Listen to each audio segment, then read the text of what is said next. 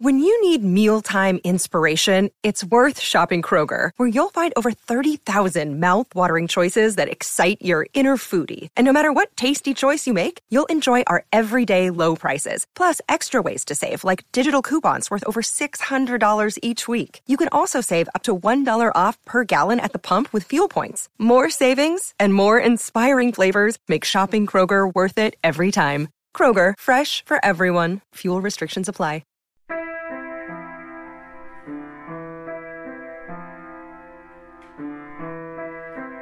Welcome to Performance Anxiety.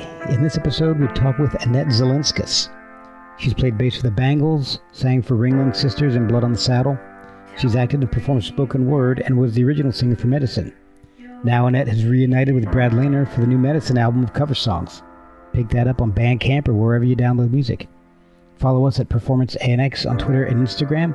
Subscribe, rate, review, and enjoy this conversation with Annette Zilinskas. Okay, hey, this is Annette of Medicine and the Bangles, Ringling Sisters, Blood on the Saddle, and you are listening to Performance Anxiety. All right, so how are you doing? I'm doing pretty good. I got a little bit of a cold, so... Me too, actually. Okay, going around, so... Yeah, apparently across the entire country. Yeah. Well, Hope you didn't catch it from me. Oh, yeah, it's one of those DM colds. Yeah. Thank you so much for joining me today. It's funny because I had Brad Lehner on not too long ago. Afterwards, we had a really nice conversation. And I said, hey, if you know anybody else who might be interested in coming on the show, let me know, because I'm always looking for new people to talk to. And first thing said, you got to talk to Annette. Okay. No problem. Help me get up with her. Thank you, Brad Lehner. So I was doing my research. You used to be, and you. Well, all right, we'll kind of come back. I want to go kind of chronologically, but I do tend to bounce back and forth a little bit. But as far as your careers, you professionally started playing bass with the Bangles. Is that correct? Yeah. Okay. Now, how did you start with music? How did you get to the point where you were playing with the Bangles? Were you playing as a kid? Was your no family musical at all? Totally weird luck, nonlinear fashion, typical me things. I was a teenager actually, and I just wanted to perform really badly, and I was singing in the closet, in the shower, whatever, and just really had the bug bad, and I was looking in this weekly newspaper called The Recycler, which is like a classified paper before Craigslist. Right. And and all those murders, Yeah. And I responded to that Susanna Hoffs had placed. And even though I was really mostly singing, she said, hey, we're looking for a bass player. Is that something you might be interested in? And I said, sure. And I had never picked up the bass before, ever. Oh, Even looked at a bass. And so I got a bass and learned how to play. Oh my gosh. Real quick. And at that point, they were still called the Bangs, right? Well, the band hadn't even really formed yet, but yes, wow. but So the girls. They weren't even the Bangs. They were nothing. Yeah, it was the Colors for a minute. Oh my gosh. And then from the Colors turned into the Bangs. And then the Bangs, because there was another band out there with that name, changed it to the Bangles. Okay. And so you answered an ad, and then you end up recording with them on their very first EP, the 5-track EP, before anything really exploded for the band. Yeah. Mm-hmm. That's correct. Mm-hmm. And I saw some videos of you guys in the early days. Mm-hmm. And you guys recorded, so the EP, includes 4 original songs and a cover from the New Zealand band, the La Di Da. It's called How Is the Air Up There?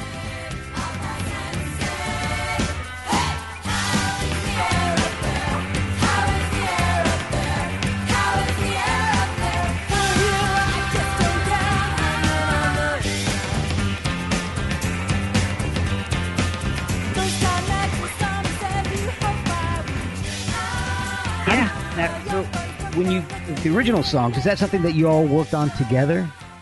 Like the band writing the whole thing, or did like you come in with music or Susanna come in with music, or was it all the whole band as a unit? Well, as far as choosing, do you mean the originals? Yes. We all kind of, okay, yeah. So the originals we all sort of contributed to, yes. Okay. And how did y'all decide on a cover from a band by a band from New Zealand? Okay, that was I don't know how I can't remember, but we were fans of 60s music, and I think that came up through Vicky and Sue, I believe. Okay. But yeah, I can't really remember how we came up with that, but yeah. Well, it's an interesting pick because it's not a really popular band. I don't think, besides your version, I don't think I've ever heard that song before. Oh yeah. I'm sorry. Somebody's knocking at the door, I think. Can you hold on half a second? I'm sorry. Yeah, sure. Sorry. Okay. I'm sorry about that. No Hopefully you can edit all that out. No problem. Okay, so I asked you about the cover. It was an interesting choice because I'd never heard that song before your cover version. Mm-hmm. So is that something, a song that everybody knew, or was it something that somebody just said, "Hey, I love this song, let's learn it"? Again, I can't really remember. It was just brought to the table, and no, not everybody knew it. I think it was either Vicky or Sue who brought up the idea of it, and then we learned it. So yeah, no, not everybody was aware of it. And I saw, and if you go on YouTube and you look up the Bangles from that time period, I saw a video of you guys on an MTV show called The Cutting Edge. You're asking me all these really obscure things I barely remember. I was 18. Wow. Okay. So, okay. Come on. It was, you guys were all on a miniature golf course, and it looked like the show was hosted by Potsy from Happy Days. It was really... I'm sorry, from who? Jeffrey Valance, I believe it was. Mm-hmm. Yeah, but he looked like Potsy from Happy Days. It was it's very of that period. It's really interesting to see. Yeah, he's a pretty well-known artist. Yeah, he was a very, very, very great artist, Jeffrey Valance, who hosted it. Yeah, and his artwork was sort of, I don't know, I guess it was sort of, I don't know if it was 50s, really. Was it? It's super pop art. Oh, yeah. Jeffrey Valance was very pop art. Let's just say that. Yeah, he was great. And then you decided to leave the Bangles before they started recording the debut? Mm-hmm. What was the reason for the departure? There's various. It's complex. Very complex. And okay. And you started doing a little acting and playing with some other bands. You played with the Weather Bell, Blood on the Saddle. So did you go? Yeah, Blood on the Saddle happened. I was in Blood on the Saddle sort of simultaneously, and okay. And so I was focusing on Blood on the Saddle, who at the time was on SSG New Alliance record label, which was Dennis Gibbons from Minutemen's label. Right, yeah. And so it's a very strong scene happening coming up, and we were part of that sort of indie world and toured quite a bit. That was a very big part of their ethos, was to tour. And so that was for about 4 years, I guess, something like that. And it was a very different sound from the Bangles, and it was it was, I guess it was considered, was it cowpunk? Is that what it was called? Yeah, that's what they called it. We never loved that name, but whatever. Yeah, well, Yeah, I you have can to understand understand before even before I joined the Bangs, I was singing, and I was singing country music, real country music, like, stuff my mother was listening to: George Jones, Tammy Wynette, John Cash. Oh, cool. The good stuff. Yeah. The real deal. Linda Ronstadt was huge. Emily Harris, God, the list goes on. Patsy Cline, because not as much though, really? Actually, but Okay. Linda Ronstadt was huge, and a lot of the 70s golden age of country, and 60s. So that's kind of what I was raised on, and folk music. So I was singing that, and so playing with Blood on the Saddle wasn't really that big of a stretch because it was definitely, jacked up Americana music.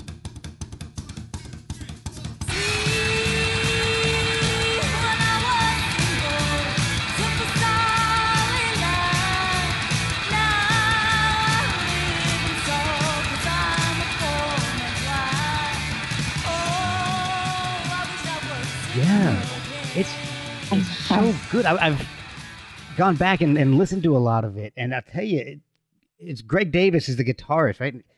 Man, he can flat out play. He's fast. Yeah, he's fast. We like bluegrass music, so in a way, that was our interpretation of bluegrass. That's interesting. That makes a lot of sense. The Ramones, you know what I mean? Like, kind of, yes, our interpretation of bluegrass. But still fast, as you know, bluegrass is super fast. Yeah. Okay. That makes a lot of sense now, and it's really the vocals are beautiful. It's so different from the stuff that I was listening to back then at the time, and it's even for what I listen to now. But I like it a lot. I'm going back and starting to really get into Blood on the Saddle.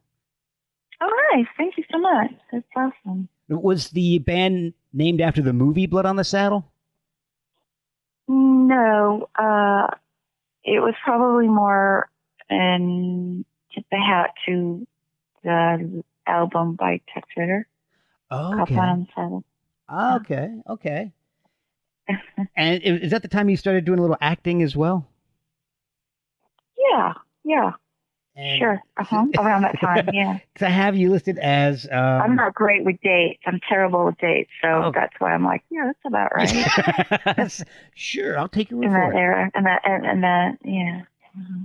So you were in a band, an evil punk rock band called the She-Devils in a movie Desperate Teenage Love Dolls. Oh, I know. I wasn't in a band called the She-Devils. That was in... Oh, you say band or gang? I'm sorry. It's listed as a band. No, there's no... That's funny. Oh, no, my that gosh. was a movie, and it was a girl, it's all sort of tongue-in-cheek, but it was a gang, girl gang. Okay. And called She-Devils, and I played Susie Switchblade. Okay, because that's funny. And Desperate Teenage Love Dolls and Love Doll Superstar, which is a Dave Markey movie, which apparently Quentin Tarantino really liked when he was working at a video store, because he liked all the funny Oh, wow. immigrant stuff, and so he was a fan. Yeah, apparently. Who knows? That's really cool. So you may have inadvertently influenced Quentin Tarantino. Who knows? That would be a stretch of a pat on the back, but who knows? I'm going to say you did. You don't have to say it. I'll say it. Because nobody knows who the hell I am, and they're not going to care. But so how did you get started playing with medicine? I know in between Blood on the Saddle, there was the Ringling Sisters and the Weather Bell. Yeah. I knew Brad from a while because I'm trying to think. Maybe it was during Blood on the Saddle. Again, I started pretty young, so when you start young, you get a lot under your belt, right? So I was at some point, I think even during Blood on the Saddle, I think I was working at a record store and in the mall, and Brad worked there too. Okay. And we were both Valley kids. And so we met then, and he at the time was playing in he's another one. Gosh, he started even younger. He started at 15, and playing in kind of avant-garde bands, Zen and Nature, Savage Republic. And so I knew of him, and he knew of me, and we became friends. And then he one day, a little bit later from the record store days, called me up and said he had some songs. I wanted to know if maybe I could lend vocals. And so I went over to his apartment, and he played me not even demo versions, just ideas of Ruka. And so we collaborated on that.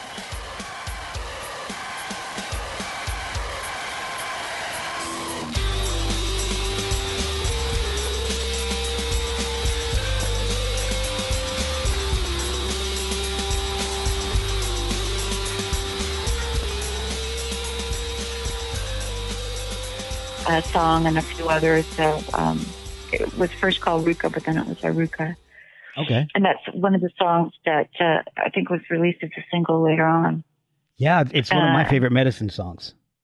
Yeah, no, Brad and I, that was us coming together in full glory there, and it happened really organically. Really, the way Brad and I worked together is really a trip. I've never been great as a collaborator. I always feel a little awkward or a little pressure or a little just not comfortable, really, Okay. And that's just me, but with Brad, it just, I think because we had the same birthday, maybe. Oh, wow.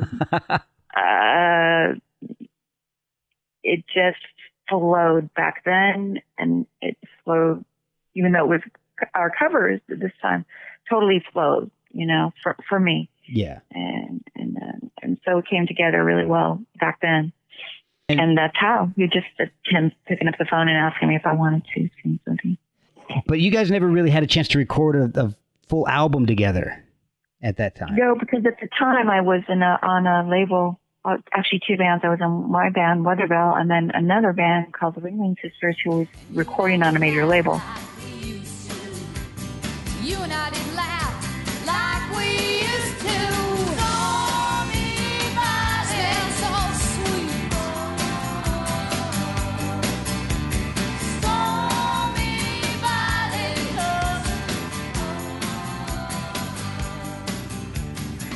And it happened simultaneously. It was a very confusing time for me because it was a big deal.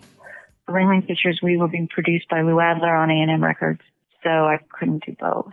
I was committed to Ringling Sisters far longer than, with Medicine, it was very casual. It was very like, oh, okay, yeah, I'll come over. Right. The Ringling Sisters, we blood, sweat, and teared it more, so I just didn't feel as committed, I guess, maybe. Okay. Mm-hmm.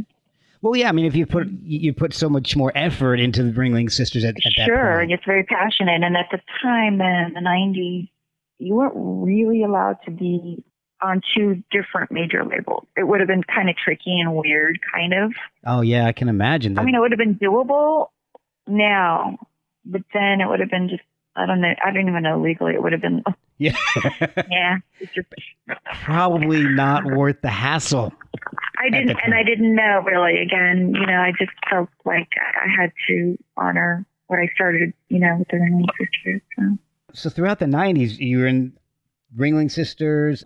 Yeah. You worked with Medicine, The Leading Train, Three Hole Punch, and Furry Things. Mm-hmm. And so and some of these kind of the music genres, I guess, are a lot different from each other. Like, they really are. Yeah. Really, and you did not mention my writing career, because okay. I just have written, actually more recently, I just contributed a chapter to John Doe's More Fun in the Real World, but I was doing a lot of spoken word, and I was on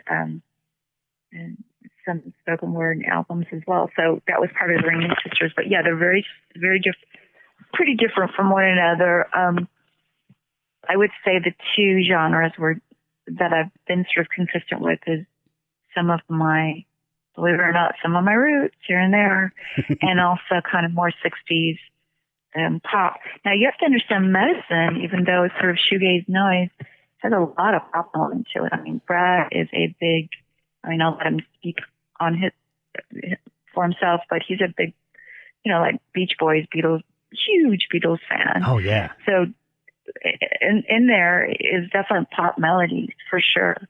Oh yeah. So once again, and there's harmonies going on too. So believe it or not, medicine isn't that big of a stretch as far as my pop 60s sensibilities at all. Not at all. Gosh, I mean, we even do a version of Sally Go Around the Roses.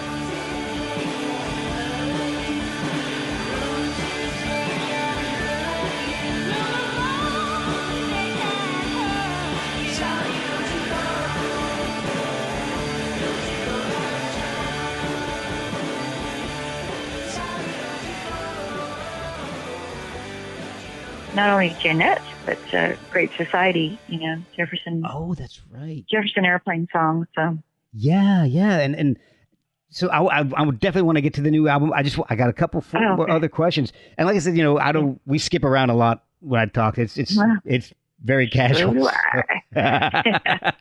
So in between all of this stuff, you're doing spoken words. Was that just a natural extension of being a singer for you? Hell no. Oh, God. okay. Spoken word is the scariest thing in the whole world. I've always written as a writer, being in a band, you write, right. Hopefully. Yeah. Or maybe not. I don't know, but I did. And being in the Ringling Sisters, what that started off as is a conglomerate of vocalists and performers and bands getting together to write and then do them at rock venues, Right. And some literary places like Beyond Baroque and stuff like that. So, and Venice. Weirdly enough, we put music to it, but my spoken word thing came in through the Ringling Sisters because it was an outlet. It was an outlet of a bunch of us people in being bands getting together, talking, having fun, and then writing. So Okay. that was the first time I ever did that spoken word, platform, if you will. I've never really did that before, and it's the scariest thing to do live in the world. I can imagine. Like, who really wants to listen to spoken word unless you are funny or, lighting your hair on fire, whatever, doing something. So to capture somebody, it's tough, but again, obviously Patti Smith was a huge influence because she did it in a way that, some of her stuff is funny, but she just is a hypnotist, she transforms. She is a hypnotist. And so it's hard, but it's cool. If it works, there's almost nothing like it. You always can tell it works when the room is quiet and there's not a lot of shifting. You start hearing people, getting a little bored. You're like, oh crap, this isn't working. I feel for comedians, stand-up comedians, that's all I can say. Oh my gosh. Yeah. Oh my God. And but it's cool. I do it. Well, that brings me to a question for you about a couple questions actually about performing spoken word. I've heard from some comedians and comedian friends and all, and they said that when they get their material down, they're kind of going through it, but they're also thinking ahead to the next joke, or so they're thinking ahead of what they're actually saying at the moment. Are you doing the same thing with spoken word in case somebody's, like you're saying, getting a little restless? Maybe you're thinking that they're not as into it as you'd like. I think you can do it easier with comedy because you can skip over certain things. With spoken word, it's a storyline, so it's more linear, and you have to kind of follow it, or it won't really make sense. It's not as ad lib or you improvisational. Have to kind of stick to yeah, exactly. Thank you. It's not as possibly. You have to kind of stick to what is in front of you, or it won't really make sense. Okay, that makes sense. I mean, sure, yeah, here and there, I'll skip a word or two, but you kind of stick to it. What you do go by is basically as a whole. You go, God, did this piece work? Yeah. Did this piece work? Yeah. And then those two, and that's the beauty of an audience because it's the best litmus test. As Billy Wilder once said, you cannot get a better vibe of how a piece works is by a group of people. You know what I mean? Yeah. That doesn't lie. That doesn't lie. That's just gold. So whatever whatever's going to happen, you can do it any place, anytime, but it needs to be a group of people because we're all connected, Yeah. Human beings. Even with music. Oh my God, even with music, for sure. What's happening, and that's the beauty of live, and that's the beauty of performance anxiety, because when it's good, it's great. When it's not, it's probably one of the worst feelings ever. And with spoken word, you're up there by yourself. See, that's what, no guitar. Exactly, nowhere to hide. No amp to crank up. You can't. Real loud. You can't go cover up mistakes. Yeah, exactly. You can't go tell Greg to go, hey, doing a little guitar solo. I'm going to go step out for a second and collect myself. Yeah, it's horribly scary, and that's where I get the most performance anxiety. But you just do it. It's called the paper shakes. That would be a name for something. Yeah, that would be. Paper shakes. When you hold on, yeah. What was the impetus for you actually stepping out on stage the first time to do spoken word? What made you really just want to go out there and expose yourself in that way? I didn't really want to. I just wanted to do it because my friends were doing it in the band. Okay. The Ringling Sisters. Yeah. It's not that I didn't want, but it wasn't like, oh, I want to do spoken word. It was more like they invited me into the group. I accepted because I totally dug them as people and as musicians and artists. And part of what they did was to do live spoken word. So I did it with them, with peer pressure. And do you get hooked on it? Like I know a lot of people I know that will go out and they get a decent response from the audience and they're hooked. I don't get hooked on it because it's that performance anxiety for me. I do it because I have to do it because it's how you have to get heard. Yeah. And I do it if I'm invited on several things, and I will only do it. No, it's that scary. I don't like. I don't. Wow. Okay. Go, oh wow! I need to book myself. No. Whoa. No. Oh man. No. But it's not that horrible sounding. I mean, I do spoken word about, 3 times a year or 4 times a year. So it's not like I never do it. Okay.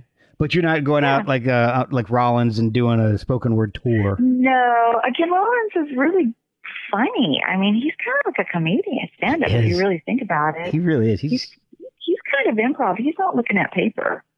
He's doing it off the top of his head with stories, so he's able to improvise pretty good. And pretty good, yeah. And he's got some good stories to tell too.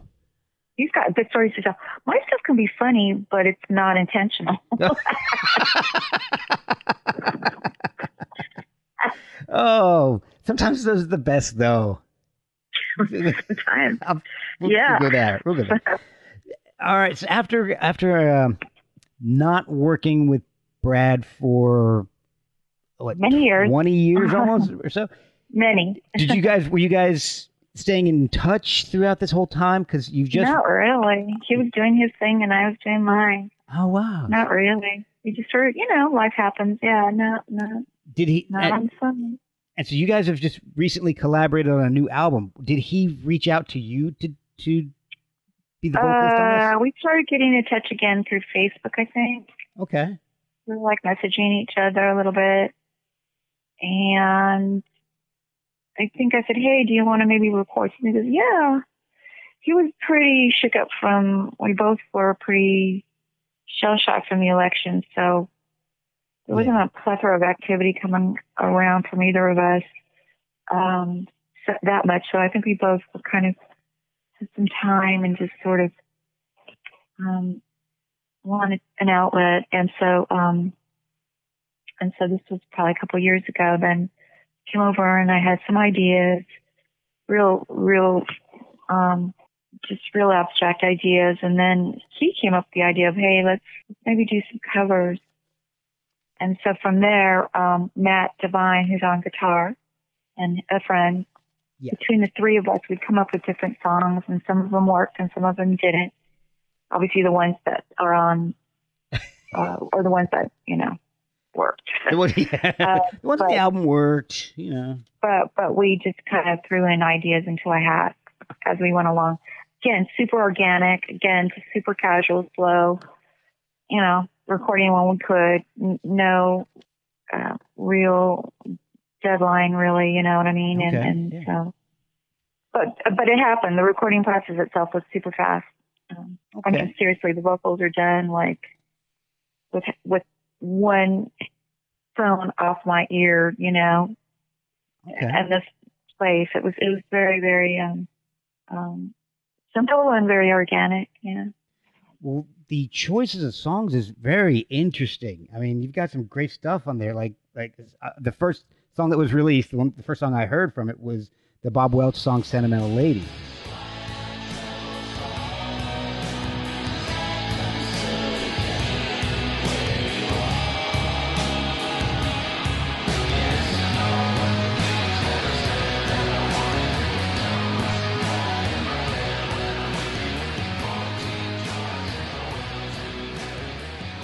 Yeah, that was Matt Devine's idea. Really? I was surprised. That one really surprised me as a single of how it turned out. Not that I didn't think it was a weird, good choice, because we didn't want obvious choices. That was perfect for it, you know? Yeah. But I mean, the interpretation that Medicine has done is like kind of really made it a new song. It really has. I mean, it's sort of unrecognizable as a Bob Welch, you know. Yeah. Even though it was good, I liked the original version for sure. Oh, it's funny. But again, to me, it sounds almost poppier in some sense. Weirdly enough, I don't know. I love it because it was a song that I had kind of forgotten about, and I heard the Medicine version. I'm like, oh my gosh, I remember this song. My parents loved this song. I remember driving around in the car. Yeah. So did you guys each bring in ideas for covers? And is there is there anything that didn't make the album that you were kind of hoping would? I can't remember which one didn't make it. I brought in a couple. I brought in the Codeine pickup song and Flag Around the Roses. I think I brought in another song that didn't cover. Honestly, I cannot remember. It could have been a folk song. It could have been an idea of whatchamacallit, the song on what is that horror movie? It's on the tip of my tongue. To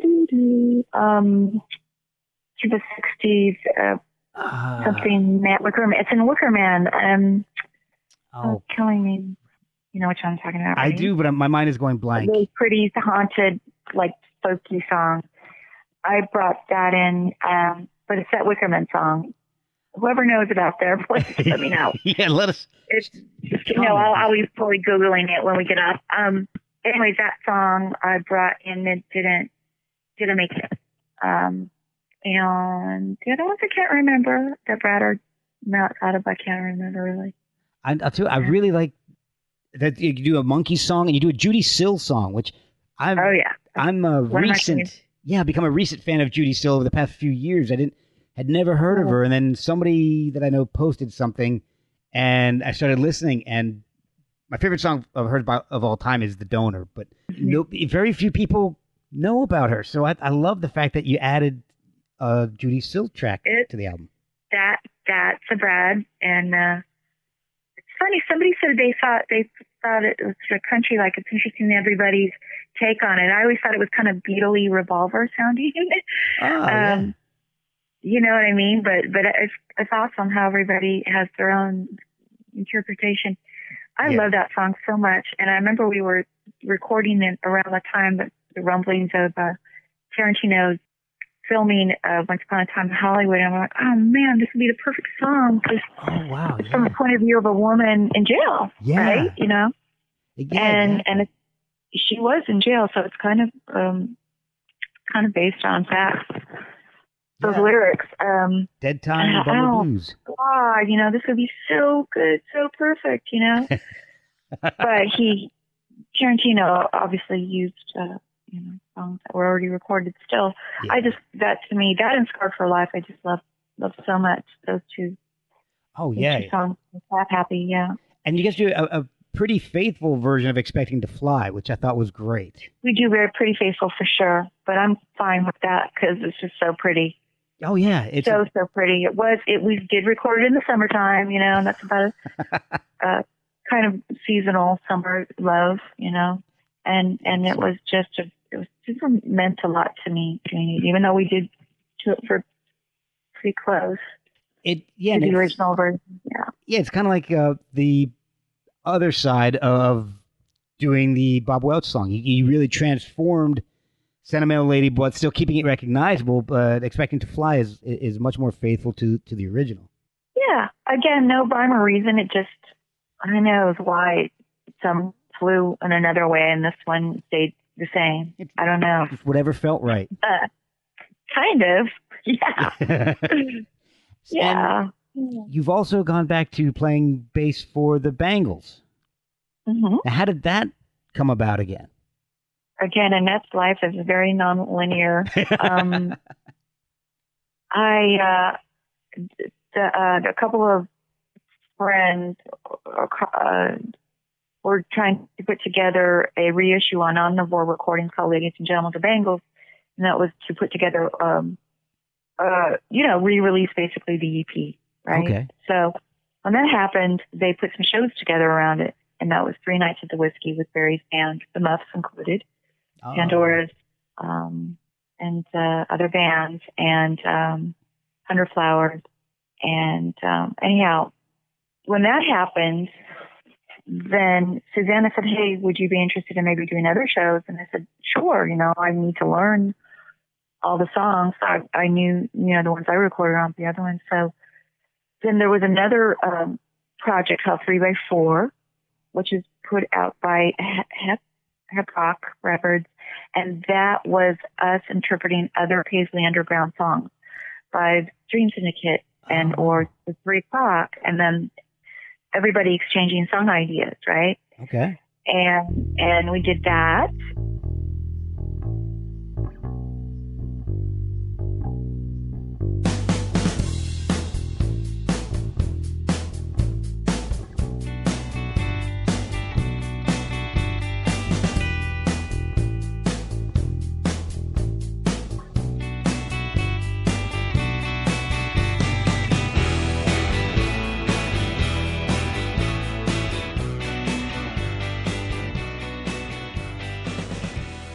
And so we did a few shows from that. We're actually going to be doing a couple more shows coming up in March with that.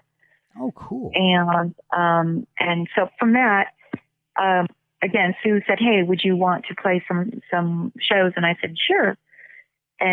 Outside of those projects as the Bangles. So we just played the Kaboo Festival in Del Mar.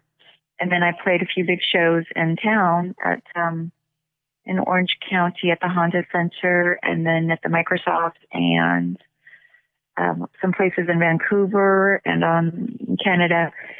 Not a lot, but some, and they don't really play that often. They play a handful of shows a year, maybe. Okay. And so that's happened for the last couple of years, and it's been great. It's been a lot of fun, and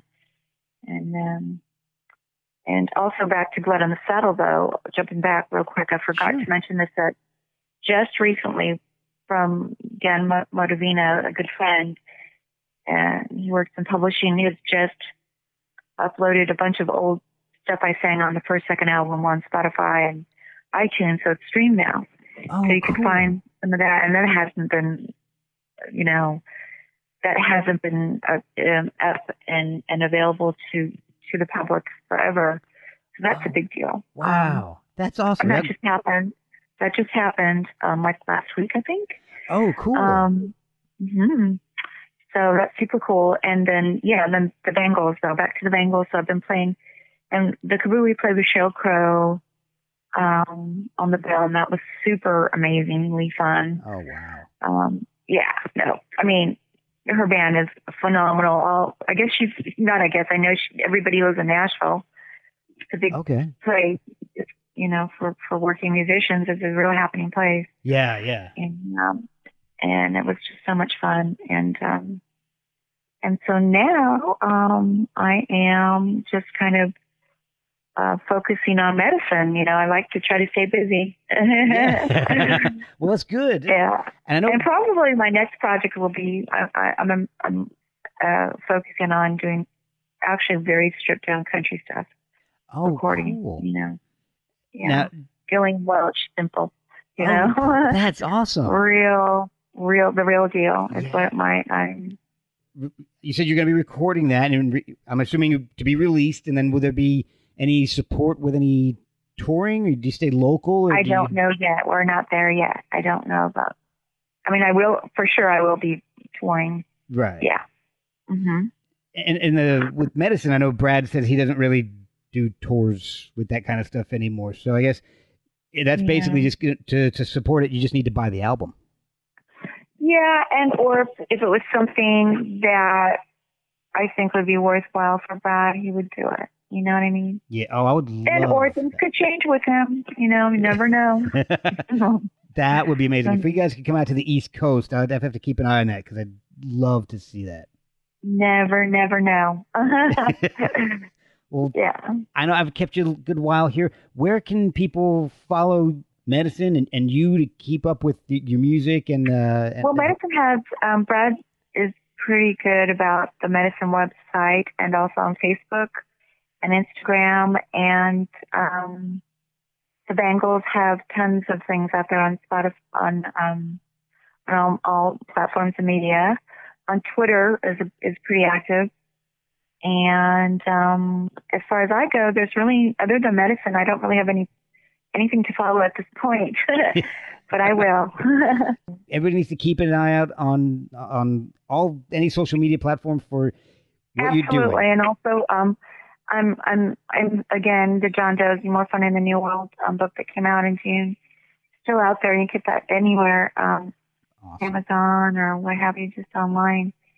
And that kind of talks a lot about what we just talked about, but that's in the chapter. Great. They can read about it instead of hearing it now.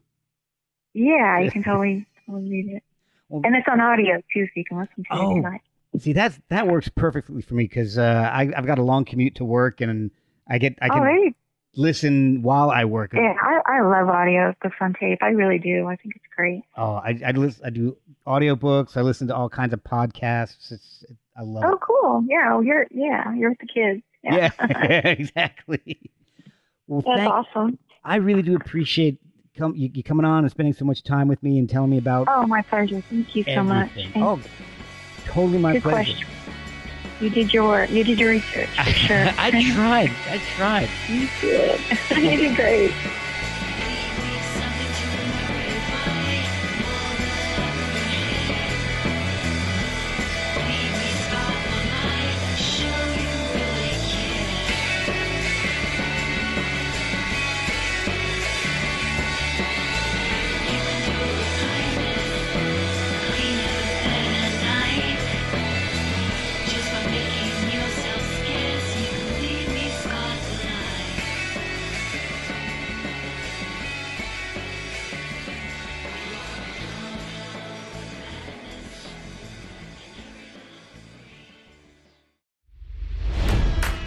It's NFL draft season, and that means it's time to start thinking about fantasy football. FantasyPoints.com features industry-leading experts and prognosticators using proprietary hand-charted data to help you score more fantasy points. FantasyPoints.com is the place to go for whatever kind of fantasy football you play. Whether you play fantasy football, daily fantasy sports, or do a little bit of everything, Fantasy Points has the meticulously researched content to guide you to victory. And why wait for the fall? Fantasy Points also covers the new spring football league, the UFL. Join the guru, John Hansen, Scott Barrett, Joe Dolan, and other massive names in the fantasy football universe with an exclusive offer. Use code Pantheon for 15% off any Fantasy Points package, including the all-in package, with access to every article, tool, and data nugget that Fantasy Points has to offer. That's FantasyPoints.com and code Pantheon for 15% off at Fantasy Points. FantasyPoints.com, code Pantheon. Score more fantasy points.